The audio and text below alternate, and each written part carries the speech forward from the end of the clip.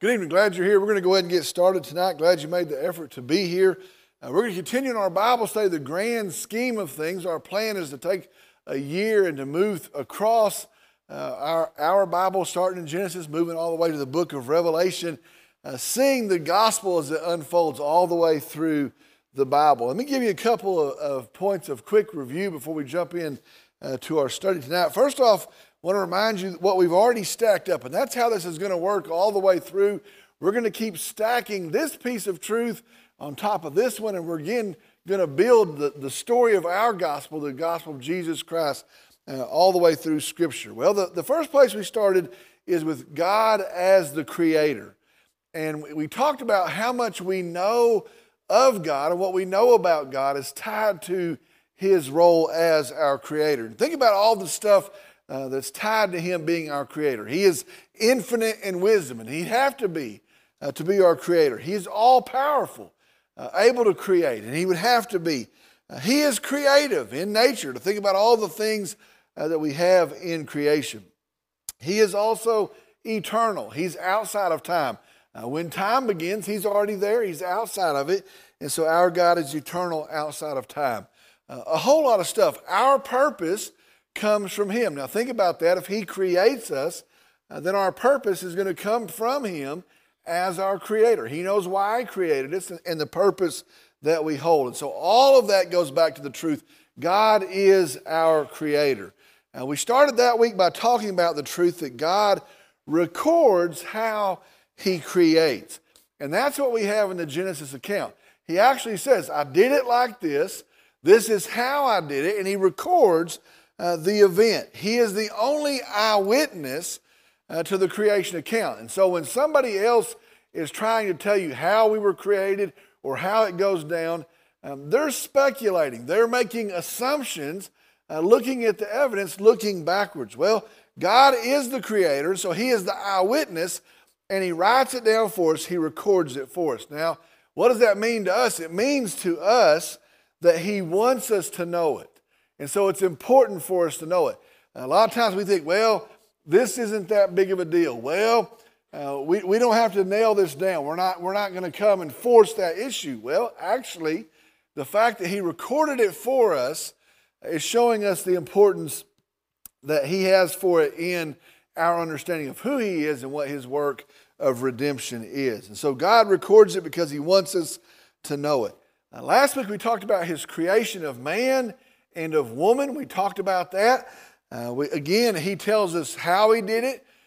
He tells us as the eyewitness, wanting us to know that as well. And then we looked at last week God's institution of marriage, that it originates from Him. Man didn't invent that.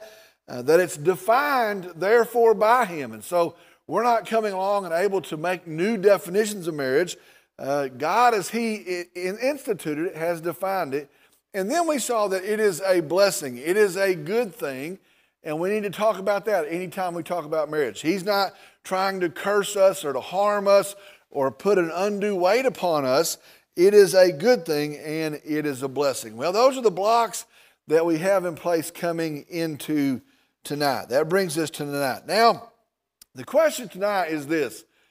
Then what went wrong?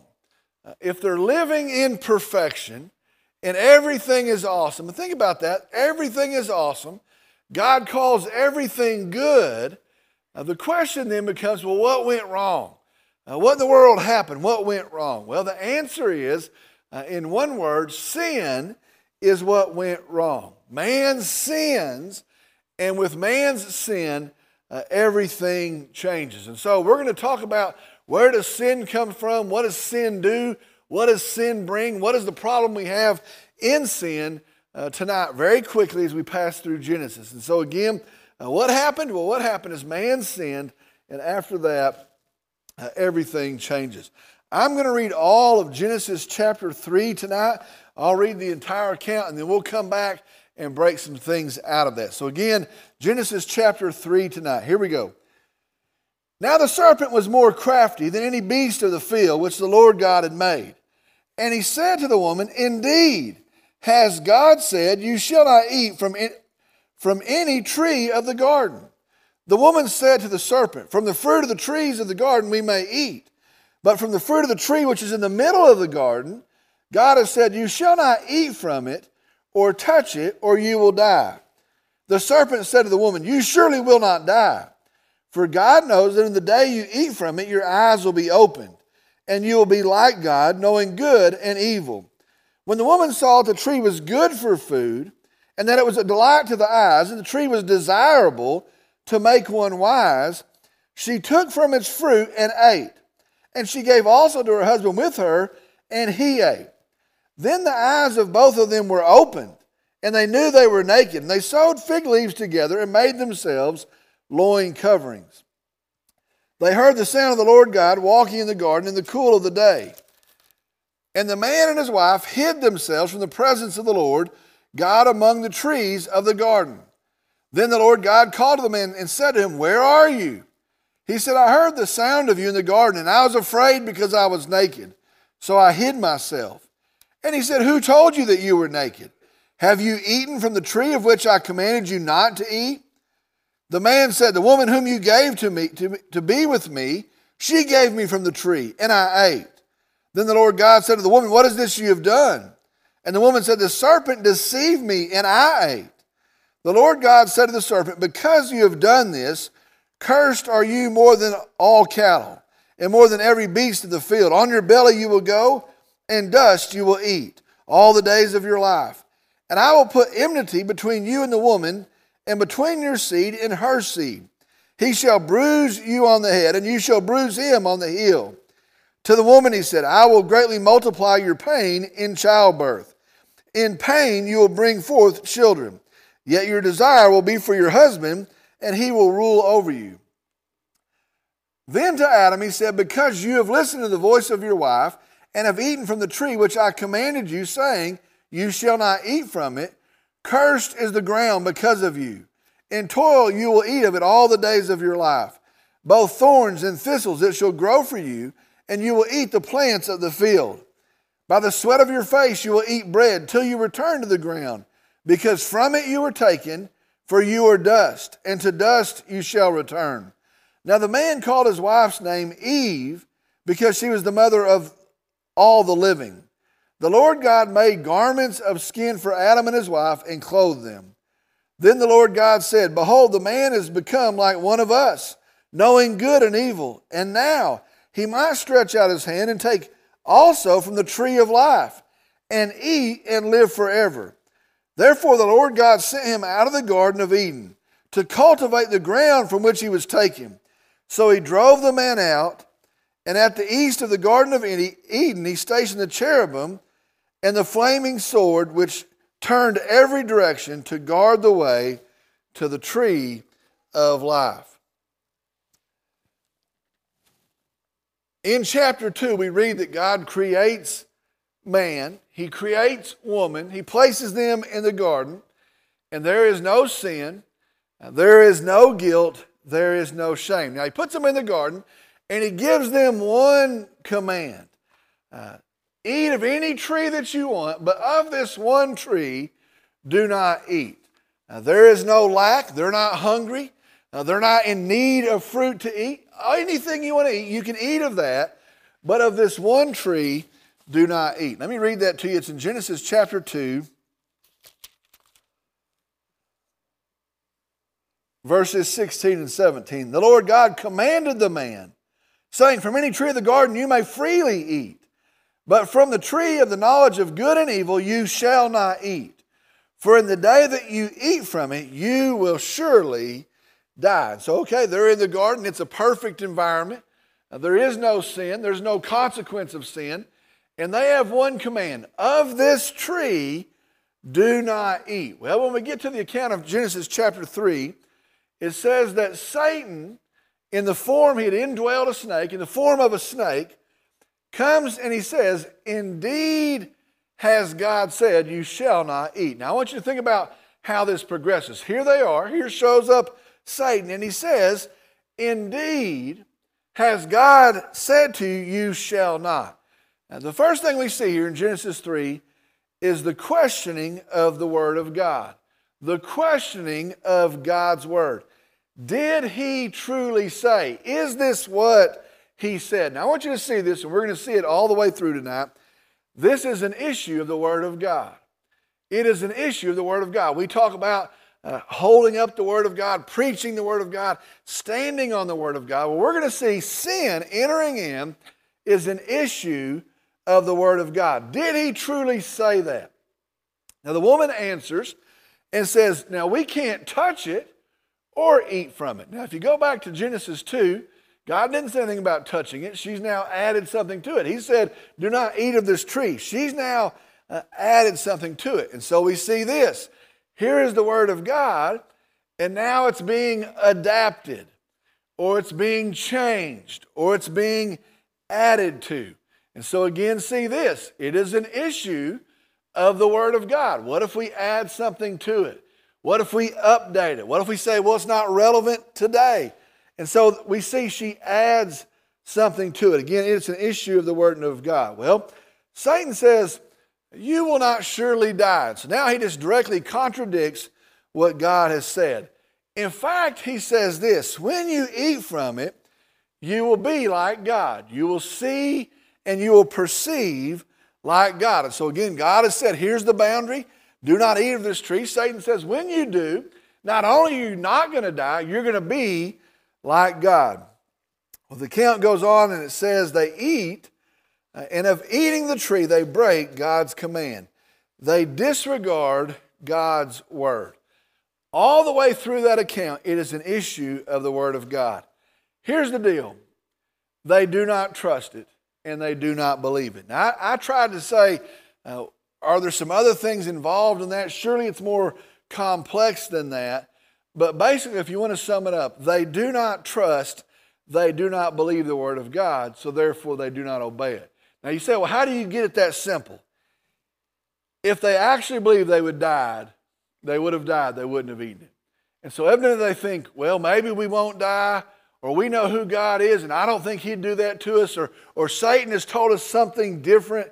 And so evidently they're not believing the Word of God. And because of their lack of belief, they are not obeying the Word of God. Well, that brings us to the point tonight, and that is this. Sin is not obeying, not trusting God's Word. If you want to go to the core of it, it is not obeying, not trusting God's Word. Now, I want to stop right here and just point this out. Again, do you see why there's such an attack on the Word of God? And that's the day we're living in. Folks say, well, can you trust it? Well, did men mess it up when they recorded it? Surely it's been updated. Well, what if we set this side apart or set this side down? And there's an attack on the Word of God. People say, well, has God said that? Is this what He said about creation, or is it something else? Is this what He said about marriage, or is it something else? Is this what He's called a sin, or is it something else? And so the attack against God's Word continues to go on. Sin is not obeying, not trusting God's Word. First thing we see is this. Sin breaks God's command. Sin breaks God's Word. All right, the second point we're going to see is this. Sin always has consequences. And we need to understand that. We need to realize that. We need to be sure of that. Sin always has consequences. Sometimes we think, well, maybe it's not that big of a consequence, or maybe this one will get to slide, or maybe no one will ever find out about that. And the truth is, sin always has consequences. Now think about what we saw in the 3rd chapter. From our account, when sin enters in, the first thing we see, the first consequence, is there is now death. That's strange to think about. Until that point, there is no death in creation. There's no animal death. There's no human death. There is no death before sin. The Bible says the wages of sin, what is earned by sin, is death. Death is a consequence for sin. Now it's interesting, God said that it would be. The day you eat of it, you will surely die. And so we have death because of sin. Next consequence in our account is pain. There is pain in the account in having kids, in childbirth. There's pain because of sin. There's also pain in your labors, the things you have to do. There's pain as you go through the days of life. That is a consequence of sin. Tied very closely to that, there is hardship. We were always to work, but not in this type of hardship. It says, by the sweat of your brow, you'll make your way working the fields, and there'll be weeds that you'll have to deal with. Hardship springs up because of sin. And then the biggest consequence, even bigger than all of those, is a broken fellowship with God. And that's, I think, the heaviest, most profound consequence of sin. Now, think about that for just a second. Before sin, it says they talked to God. Can you imagine they talked to Him? In one of the verses it says, in the cool of the day, He came to find them. They could actually walk with God as a friend. They could talk to God as a friend. In the cool of the day, they could take a stroll with Him. But now, because of sin, notice what happens. Man is shamed in sin. It's interesting that the first thing that happens is they become aware they're naked. They become ashamed of themselves. And they try to hide their shame. They actually try to hide from God. In God's grace, He makes coverings for them. Garments, the Bible says, of skin. That skin is taken from dead animals. Now I want you to see what's happened here. There was no death, now there's death. Really, it's the first sacrifice made, the first death for the covering of sin. And so they're actually wearing death as a covering for sin. Their garments, the things they wear, are a reminder of sin. This didn't happen. Animals didn't die. And we're actually wearing the proof that points to the payment for sin. They're wearing the reminders of their sin. Now, that is big. That is important because that helps us understand our condition today. Our condition today has not changed. In our sin, our relationship with God is broken. He is holy. He is perfect. He can have no part of sin. He hates sin. In fact, He abhors sin. That's what He says. And so as sinners, we have a broken relationship with God. Our fellowship with God is broken. Now, I believe we can feel that. I believe we can tell something's wrong. Some folks would say something different or opposite of that. But I think we know something's messed up. And so we spend our days trying to feel better about the relationship that's broken with God. And we think, you know what, I'll make enough money and I'll have satisfaction. I'll be content. I'll get the right relationship and I'll find satisfaction. I'll be content.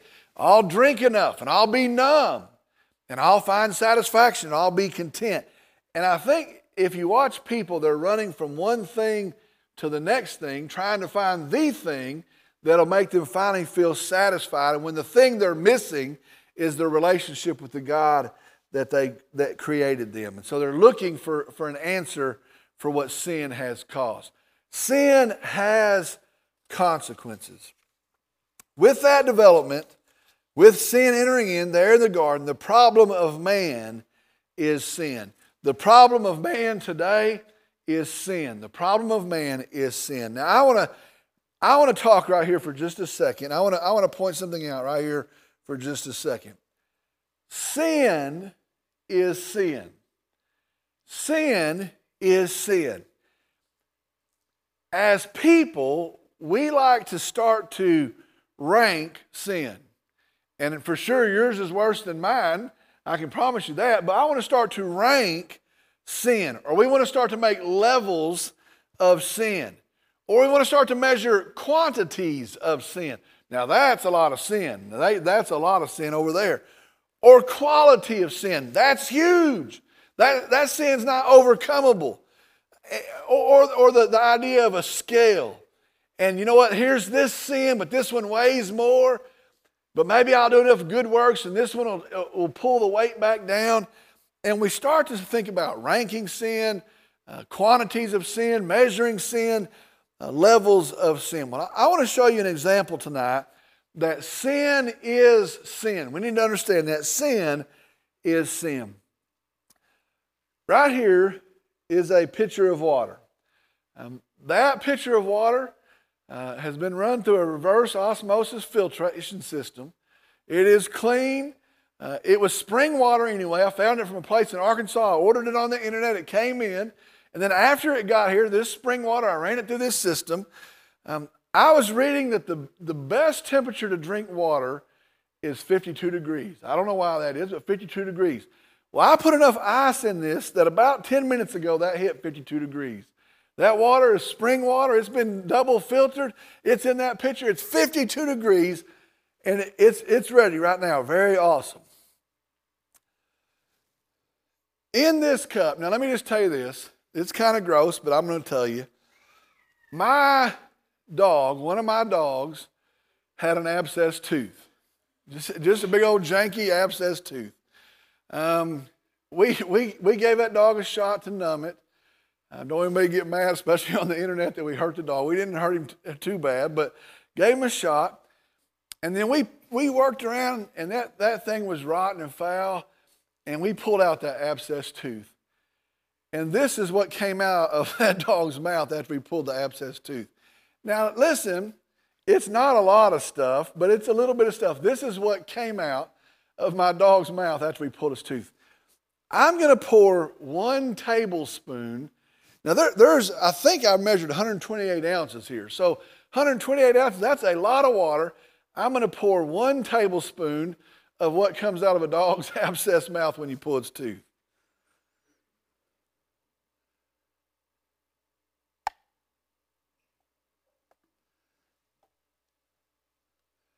I won't stir it up. Some of it's floating and some of it sunk to the bottom. Let me ask you a question. We would probably get a different answer if the youth were in here tonight, but they're in their own class. Is anybody willing to drink that? 1 tablespoon. 1 tablespoon. The dog was on antibiotics. It couldn't be that bad. Would anybody drink that? Would anybody drink that? 128 ounces of the best water ever and 1 tablespoon of this other stuff. Here's the truth. Any sin and all sin mars, defiles, makes dirty, brings consequences. You know the same consequence of any sin bears down. We're separated from God due to any sin. Sin breaks our relationship with God. Here's the deal. Sin is sin. And we can make levels of it, and we can talk about who's done more and who has a greater quantity, but any sin breaks our relationship with God. It's the same as that example. Now, I want you to notice something here, and I see it still today.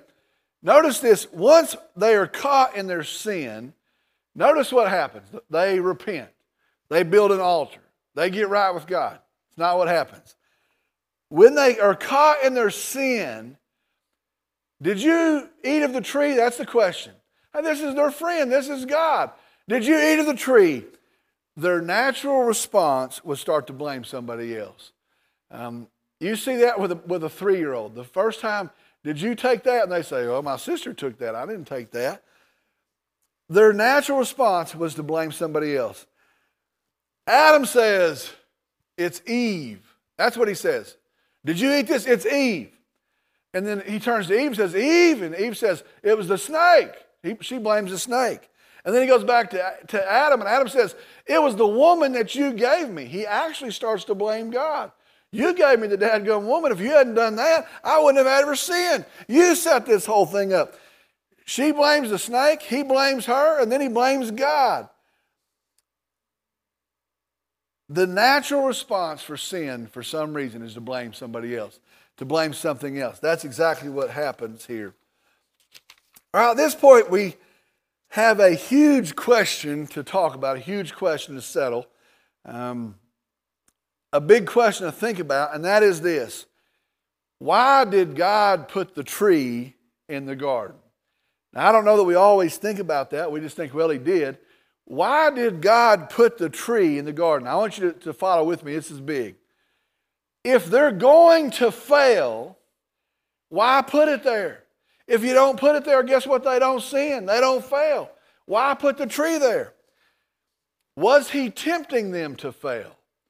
God said, I'll put a tree there and I'll tell you can't eat of it. Was he tempting them to fail? Did he want them to sin? Did he want them to sin?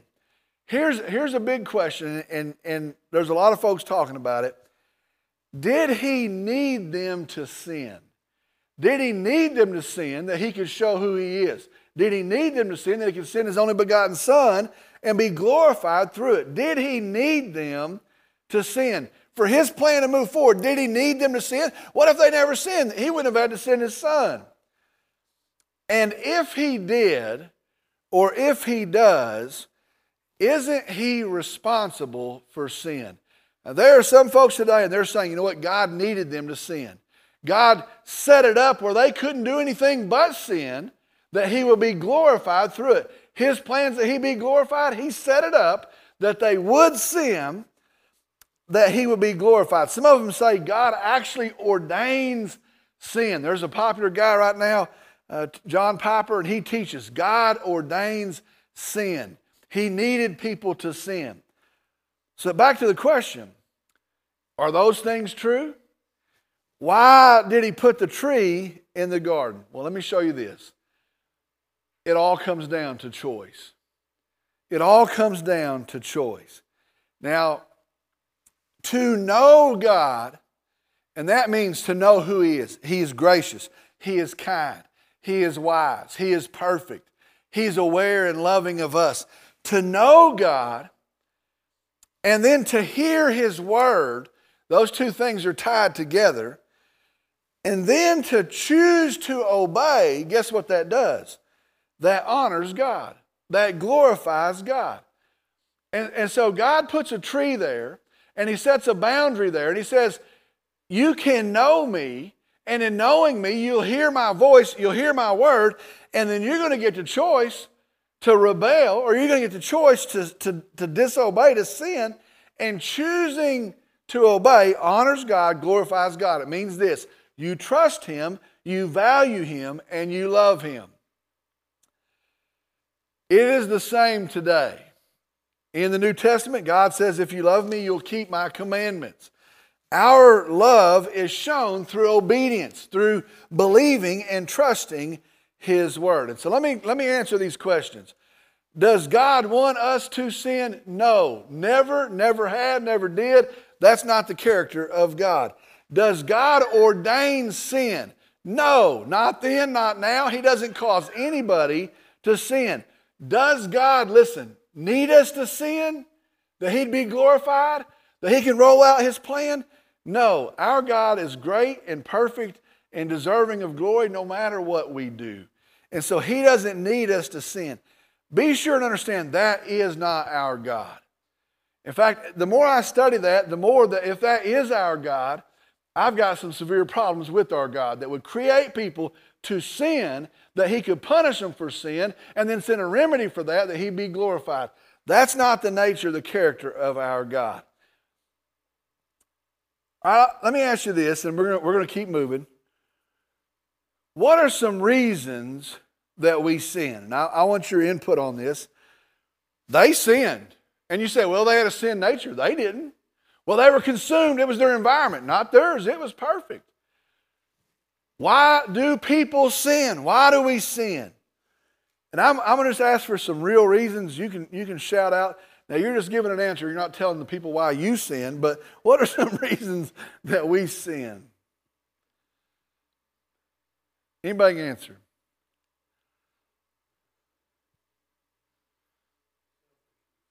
Selfishness. I want what I want. Anybody else? Why do we sin? Following other people. We don't think we are, but we're pack driven. And everybody's going that way and we want to fit in with them. Why do we sin? What's that? We're bubbleheads. I thought you said boneheads. Either way. Somebody else? Sin is attractive. It is. Here's a couple I wrote down. We like it. We like to sin. We want to. You know what? I want to do that. Here's another one. We don't like authority. And I think that's a big deal. Tell somebody you can do anything but that. Guess what they start doing? They start looking at that. Tell a kid, you can do anything but this. And they start going, well, I think I'll do that. We don't like authority. No one's going to tell me, and I'm going to tell them how it's going to be. We want to. We like it. We're selfish. We're rebellious. We're not smart. We do not like authority. Now think about this. Are any of those not tied to pride? Are any of those reasons not tied to pride? And I think, well, I want to. Well, I pridefully want to, and I don't care what God has said. I don't like authority. I pridefully want to be like God, and so I'm not going to take direction from Him. Just go down the list. All of those things really are steeped in pride. Go back to the original thing. You can be like God. You're not like God, but in this act, you can be like God. And in pride, they enter into the first sin. I think pride weighs in on all sin. Some of the reasons we sin, all those come back to pride. All right, here's another great truth, and it's in chapter 4. We're not going to read it tonight. If you want to read chapter 4, that'll set you up for next week, Genesis chapter 4. But in Genesis chapter 4, and we see it carry out of the 3rd chapter, sin not dealt with, sin left unchecked, always escalates. And that is a truth. Sin left alone will always escalate, which means there's not a sin that fades away. There's not a sin that becomes less. Sin left to its own devices, sin left unchecked will always grow. And here's what that means. A little becomes a little more, becomes a little more, becomes a little more until it finally becomes a lot. And you can make excuses along the way and you get used to it. Whatever the reason, it always grows. Now, there's a lot of examples that I could have pulled out. I think about David and Bathsheba. Read that account and it says, when the men went out for battle, he stayed home. His first thing, he was lazy. He was supposed to lead them. He was trusted in war. He was their leader. And he didn't want to go. He'd been out many times. He didn't want to go anymore. So it starts off, David says, I don't want to go fight anymore. Let them go fight. He's lazy. He throws off his duty. Says after he stays home a while, he's sitting over in his palace and he notices her bathing on her rooftop. So now laziness has given way to lust. And so he's lustful. He's watching her. He sends somebody to go get her. It turns into adultery. So now he's lazy, turned into lust, turned into adultery. Then he starts to lie, mixing it all the way in, lying. Then he sends for her husband, has him killed. And I think about that. He didn't do what he was supposed to do, and it turned into this, turned into this, turned into this. David, the greatest king of Israel, in a couple of fell swoops, probably over not that many days, is a murdering, lying, adulterous, lusting, lazy individual. And it just started with one little thing. I guarantee you, if he could see the end of it at the start, he'd have never known, never would have guessed it would have grown out of that seed. In chapter 4 is the account of Cain as he kills Abel. The first two brothers, Cain kills Abel. Now, if you read that account, it's interesting. The reason that happens is over worship. It goes back to worship. It goes back to jealousy. In that account, Cain brings an offering that was less than the quality that God said bring. He says, bring your best, your first fruits. Abel brings his. Cain evidently goes, what's God going to do? Is God even going to know? Who even cares? And so really his heart's got an issue, and he's got an issue with his worship, but he brings the less than offering. That's the starting place. Guess what he does? He gets jealous over the righteousness of his brother. His brother does the right thing.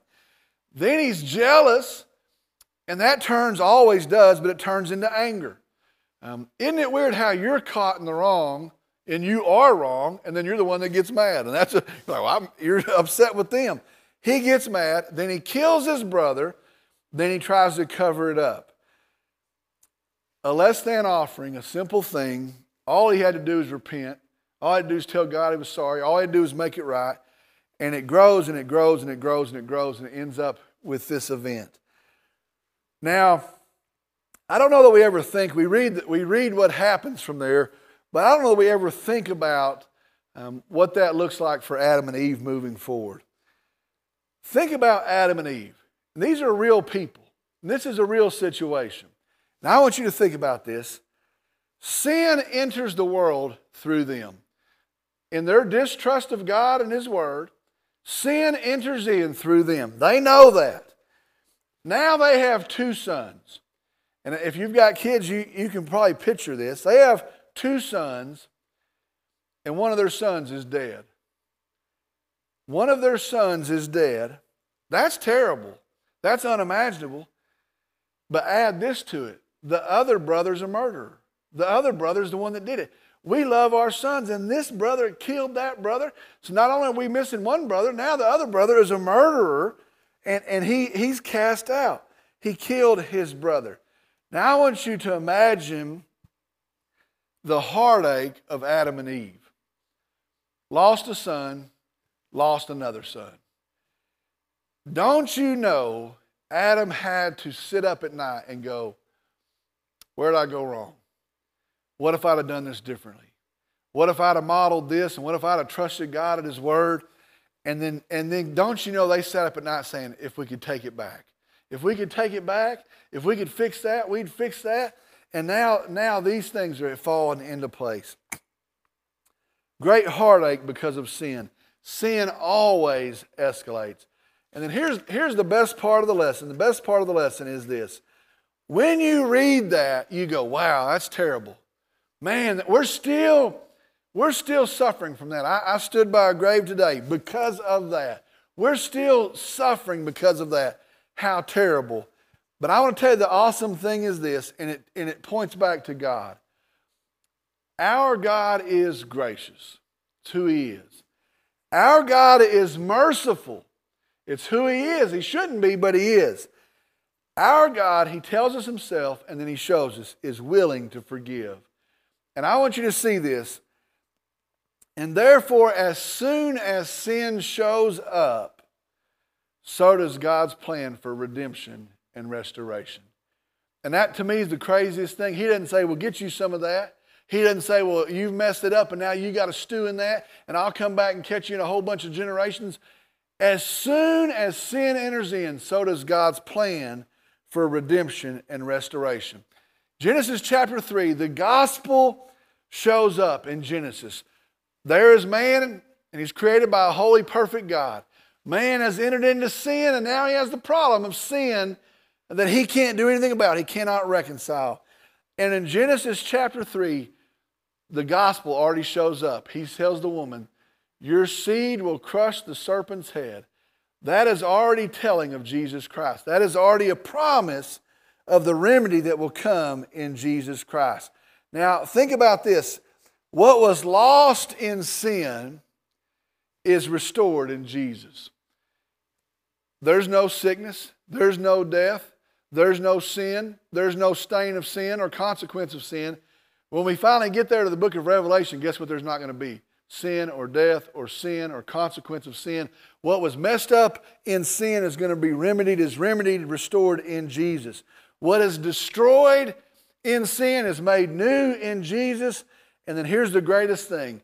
The broken relationship with God is reconciled through Jesus.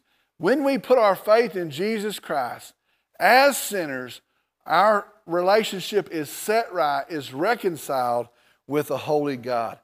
To me, that's about as awesome as it gets. As fast as there's a problem, God didn't do it. God didn't cause it. We did in sin. As fast as there's a problem in sin, God in His grace and His kindness and His mercy sets forth the plan for restoration and redemption through Jesus Christ. Already, third chapter of Genesis, we could preach a sermon on Jesus Christ, our hope and our Savior. Glad you're here tonight. We're going to end right there. We'll pick up next week Glad you're here. Pray that God encouraged you. Pray God spoke to you through our lesson tonight. I'm going to lead us in a word of prayer, and then we're going to be dismissed. I want to ask if you'll stand, please.